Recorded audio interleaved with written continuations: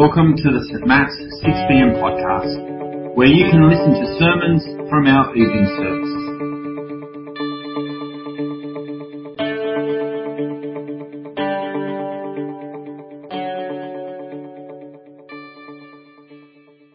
I'll introduce myself.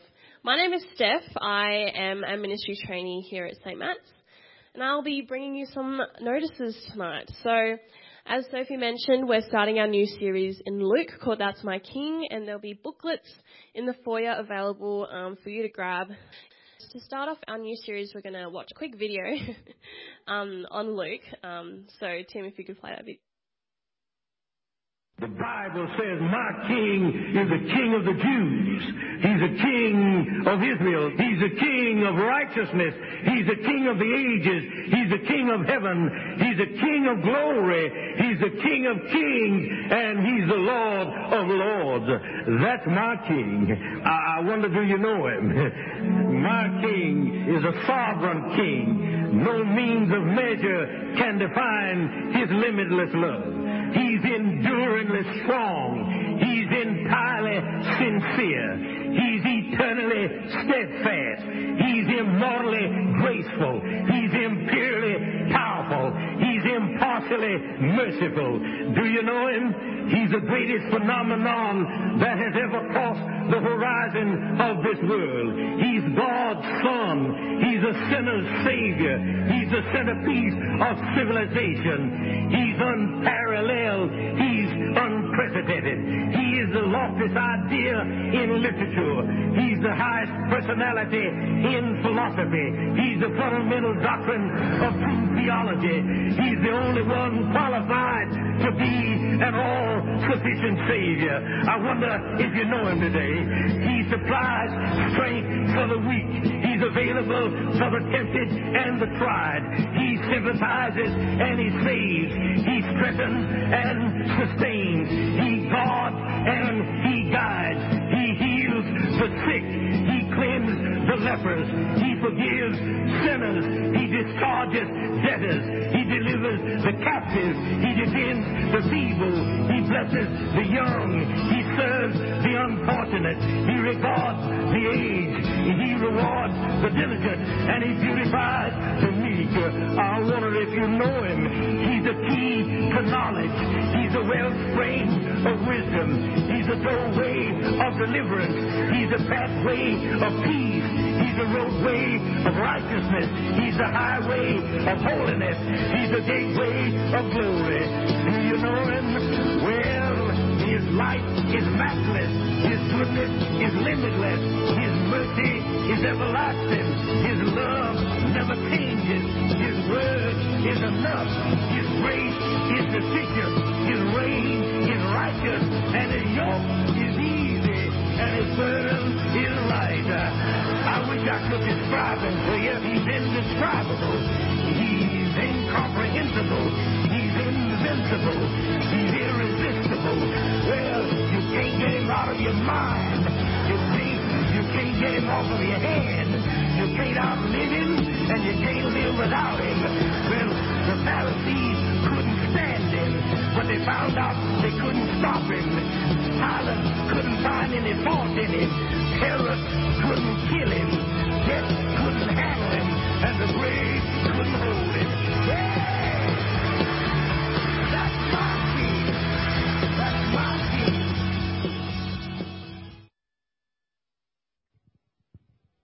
What an indescribable king we have. Now, as part of our new series, we will be doing our Bible reading a little differently to normal. The Gospels were written as narratives, full of recounting real people, real stories, and real life events.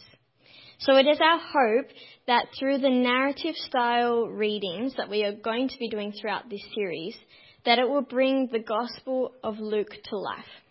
So as I invite the readers to come up, please join me in prayer as we open God's Word together. Thank you, Father, for making yourself known to us and showing us the way of salvation through faith in your Son. Teach us through your word and equip us for every good work, for the glory of our Lord Jesus Christ. Amen. The reading comes from Luke chapter 4. Luke chapter 4, starting at verse 1. Jesus, full of the Holy Spirit, left the Jordan and was led by the Spirit into the wilderness, where for 40 days he was tempted by the devil.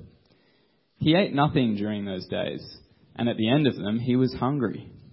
The devil said to him, "If you are the Son of God, tell this stone to become bread."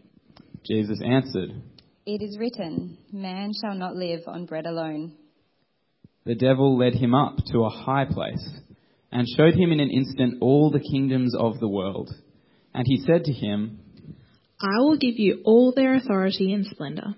It has been given to me, and I can give it to anyone I want. If you worship me, it will all be yours."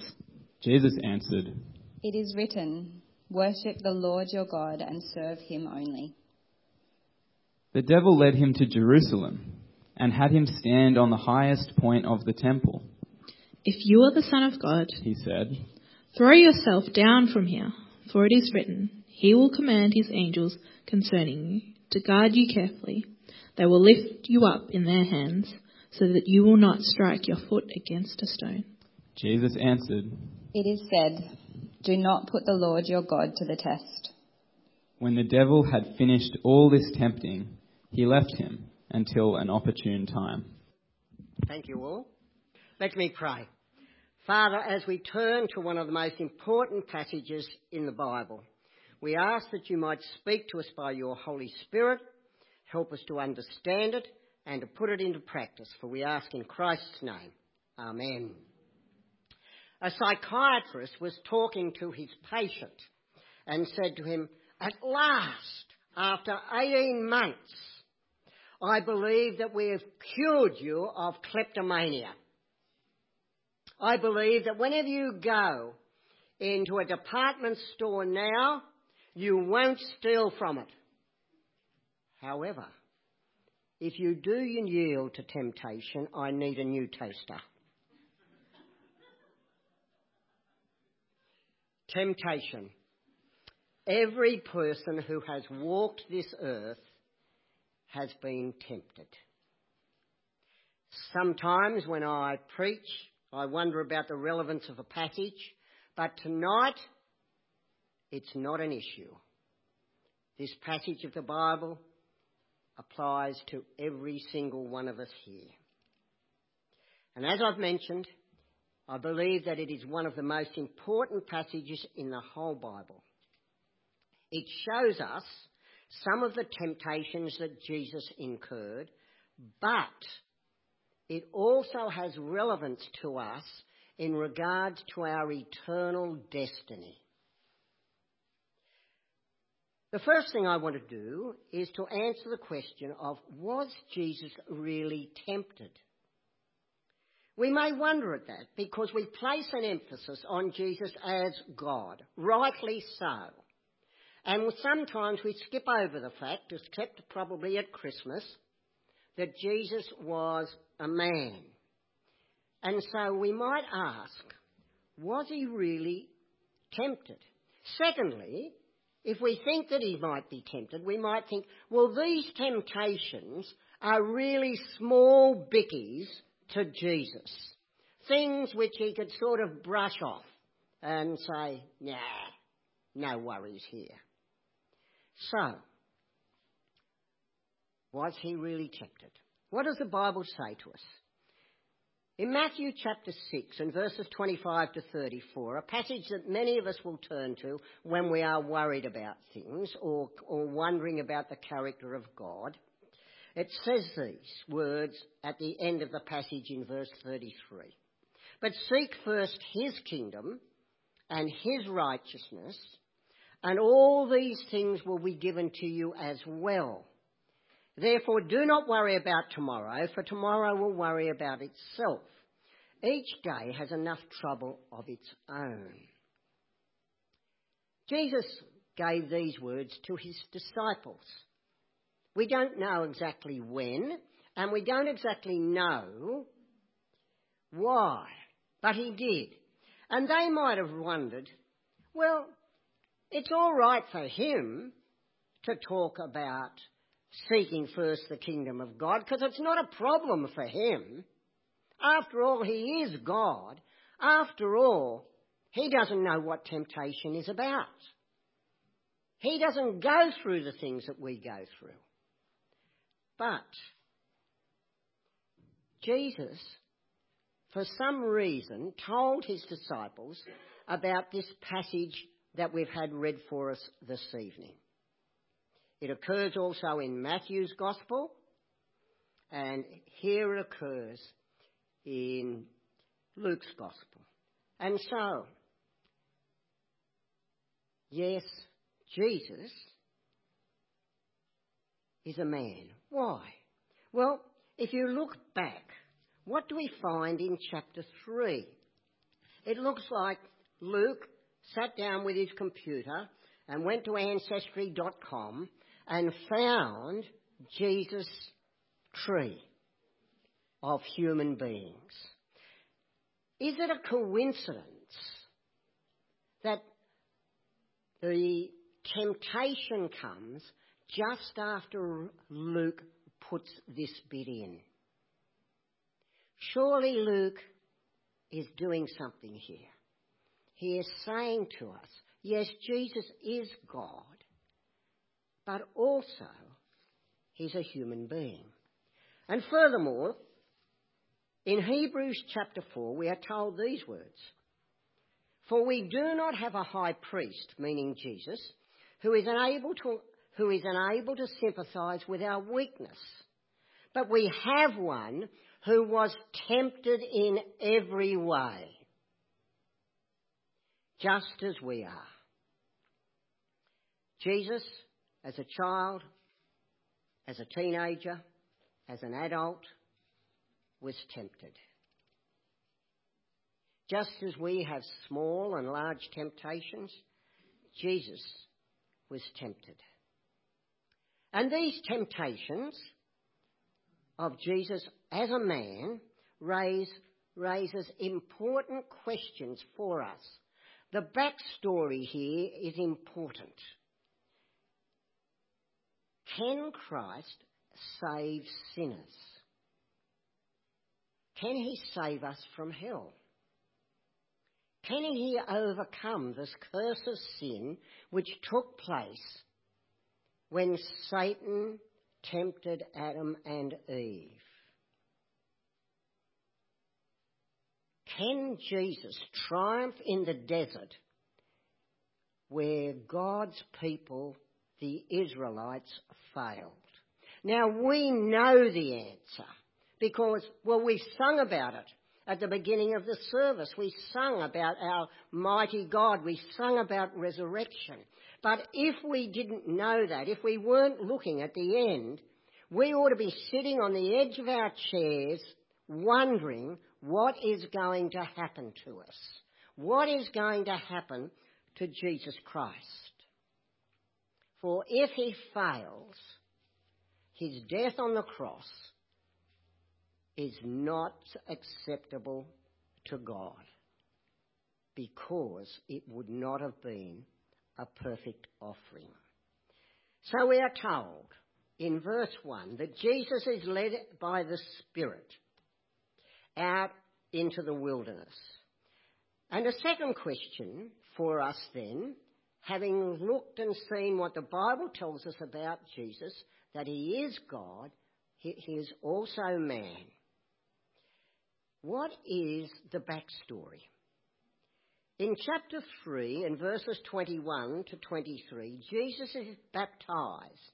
And at his baptism, something is said that has never been said about anybody else or will never be said about anybody until he comes again.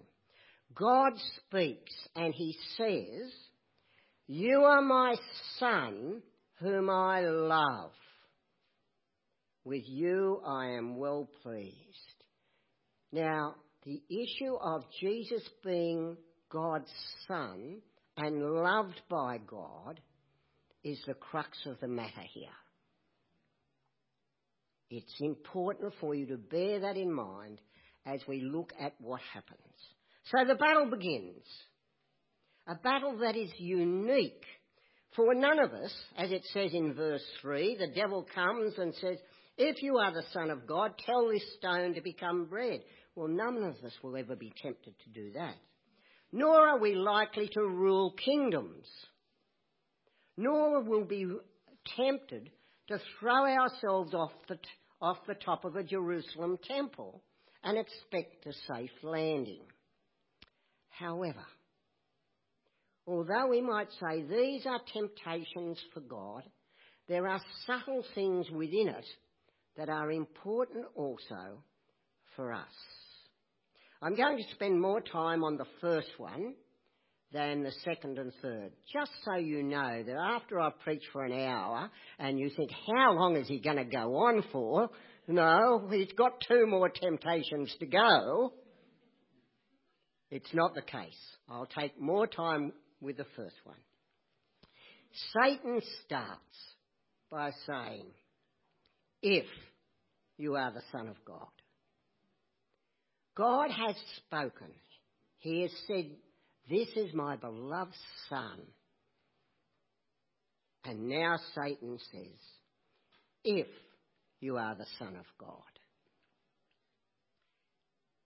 Jesus is being tempted here in the same way that Adam was and Eve were tempted.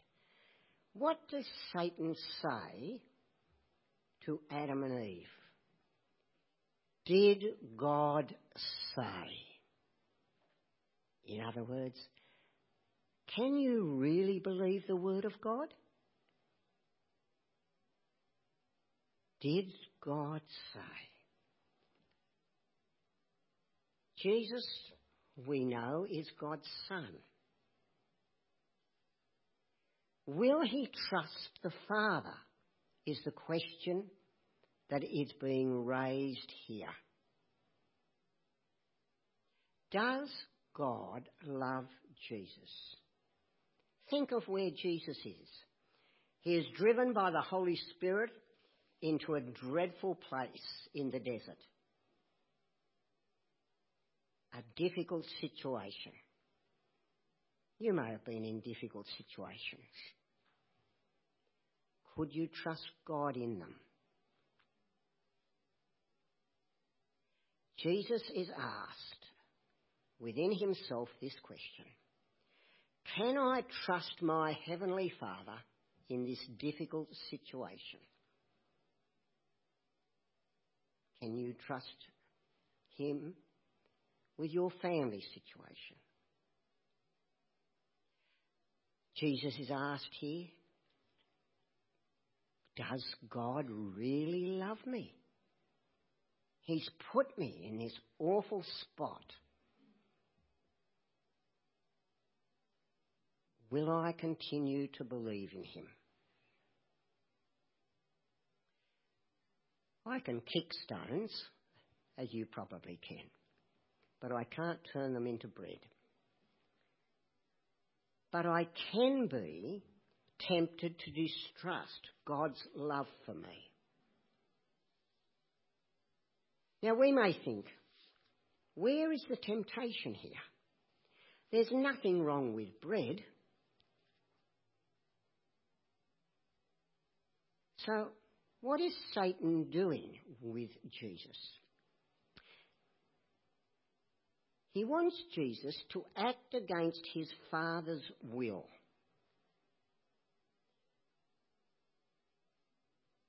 Satan is saying something like this.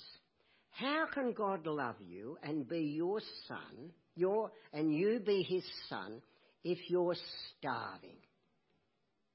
And Jesus, think back. You know your Old Testament really well. What happened in the Old Testament? The people were in the desert. They were a rotten lot. They complained. They were doubting. They were rebellious. And what happened? God kept feeding them. And you've gone 40 days without anything.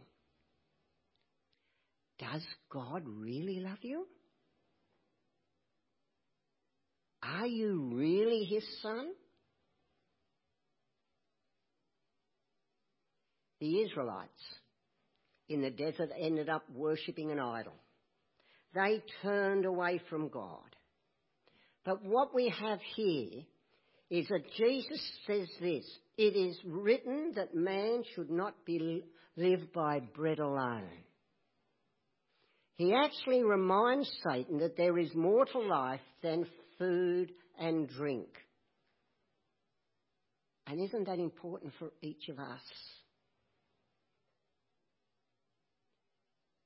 He says, man shall not live by bread alone. What will he live by? Well, he'll live by a relationship with God in the end. We can have all the bread in the world and still not be happy, still not be right. The psalmist in Psalm 73 and verse 28 says this: "But as for me, it is good to be near God. I have made the sovereign Lord my refuge." It's not bread that keeps us alive. It's our God and our relationship with him. Jesus says, in this awful situation, I will keep believing the word of God. My experience makes me think that I am not a child of God. My experience may make me think that I am not loved. But I will hang in there patiently and faithfully. The second temptation may cause us all sorts of questions. The devil led him to a high place, verse 5 says, and showed him in an instant all the kingdoms of the world. Now, we could get distracted here and wonder, well, did this really take place? Is it literally so? Did Jesus see it in a vision? Or did Satan have a drone? We do not know. But it doesn't matter. You know, often we get sidetracked in the Bible by things that really don't matter. What matters here is that Satan is trying and Jesus from doing what Jesus knows he should do. And that is to go to the cross. He really says to Jesus, look, I'll give you all the kingdoms to give him. You can rule over all the earthly kingdoms.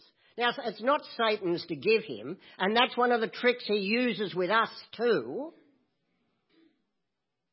You know? Is it better to do this and go against what the Bible says? Is it better to do that? But here we have Satan saying, you don't have to suffer.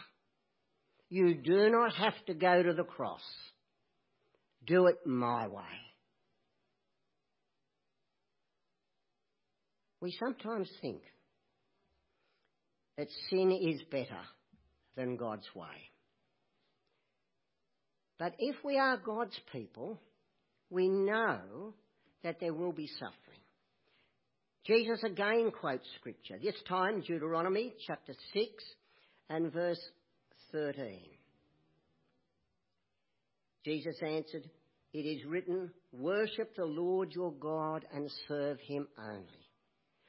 To put it in earthly language, what really is taking place here is that Satan is saying, don't be loyal anymore.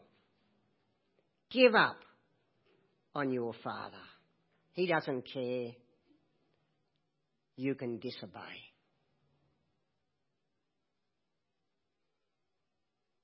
Sometimes hits us, doesn't it? You see, it's not always the big temptations. There are little temptations for us to move away from God and to move away from the Word of God. Sometimes when I come here to preach, I'm a little bit anxious because My language isn't your language to some extent. I struggle sometimes to think, what actually do they mean? No? Well, I have to catch up in staff meetings sometimes when you've got all these young people there and they talk. And I think, yes, that's right, now that I've sort of interpreted it into my language. And you see, the thing that stops me in my tracks when I begin to get anxious like that is to say, what am I doing up here? I'm telling people God's word. It doesn't matter if it's in a language that their grandparents or their great-grandparents use. It is the word of God in the end. And you see, our temptations can be really subtle like that. And maybe you need to think, where are the little temptations that come upon you to be disloyal to what the Scriptures say to you? To not forgive someone, to not be compassionate, to not speak the truth in love. You see, they're all the little things that can get the better of us. And so, first of all, Jesus deals with the issue of love and being the Son of God. Secondly, he remains loyal. Thirdly, the third one is spectacular. The devil led him to Jerusalem, verse 9 says, and had him stand on the highest point of the temple.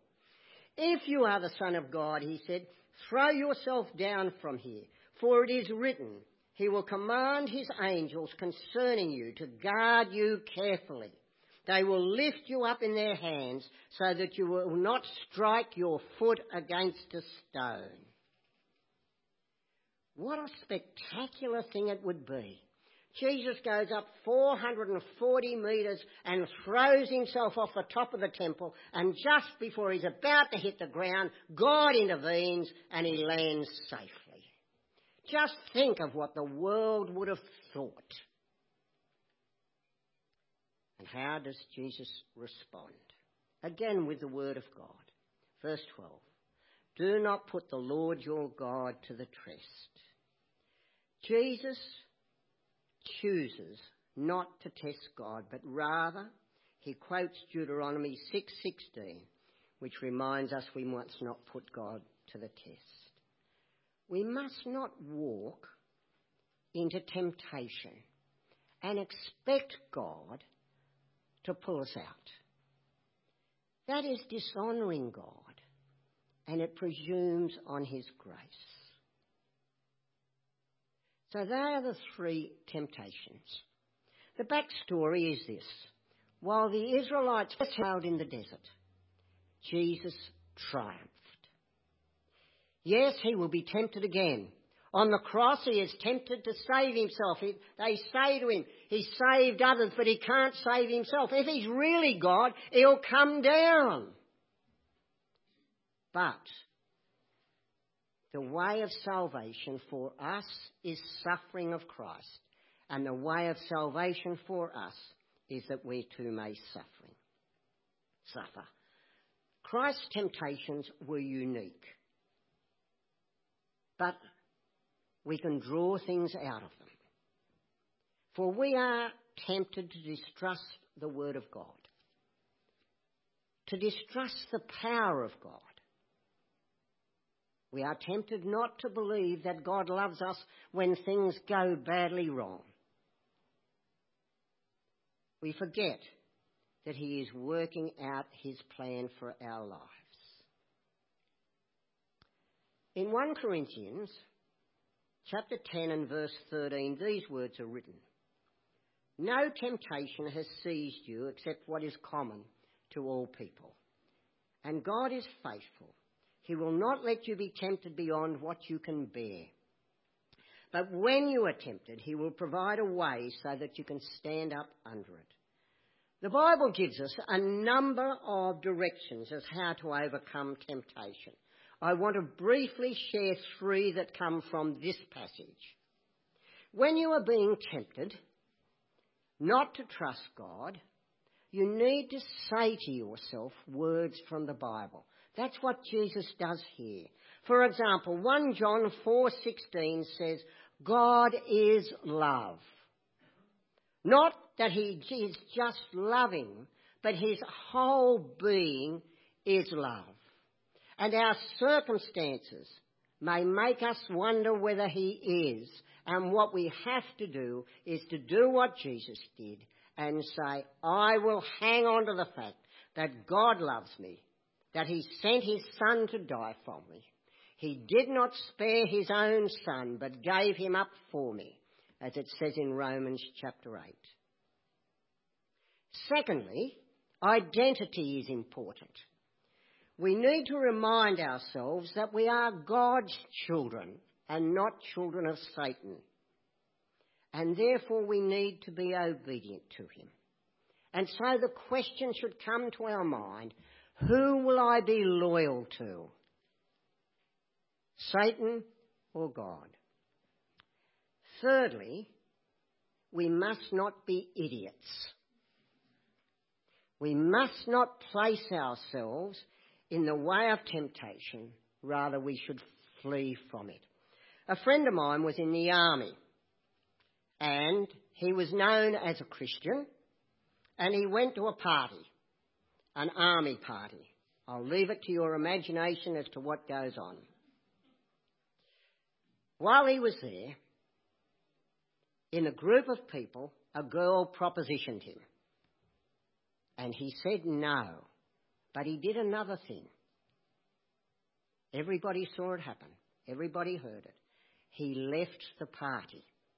And as he was going out down the front door, a number of other people who were at the party started to yell out, "Chicken! Chicken!" In other words, coward. We must flee from temptation. As I said at the beginning of this sermon, this is one of the most important passages of the New Testament. If Christ failed, you have wasted your time sitting here and you have wasted your time following Jesus. For his sacrifice on the cross would not have been a full sacrifice. But Christ persevered and he won the victory. Be encouraged, my friends. Christ has risen. He is risen indeed. And his Holy Spirit that helped him cope in the desert against these temptations are also with us. Flee from temptation. I'll pray. Heavenly Father, thank you for giving us insight into this most important event in Christ's life. If Jesus had failed, his sacrifice on the cross would have been useless, for you required a perfect sacrifice. Help us not to move away from the Word of God. May we patiently trust you. May we grow in our commitment to be obedient to your word. For the sake of him who endured temptation. In Christ's name we pray. Amen.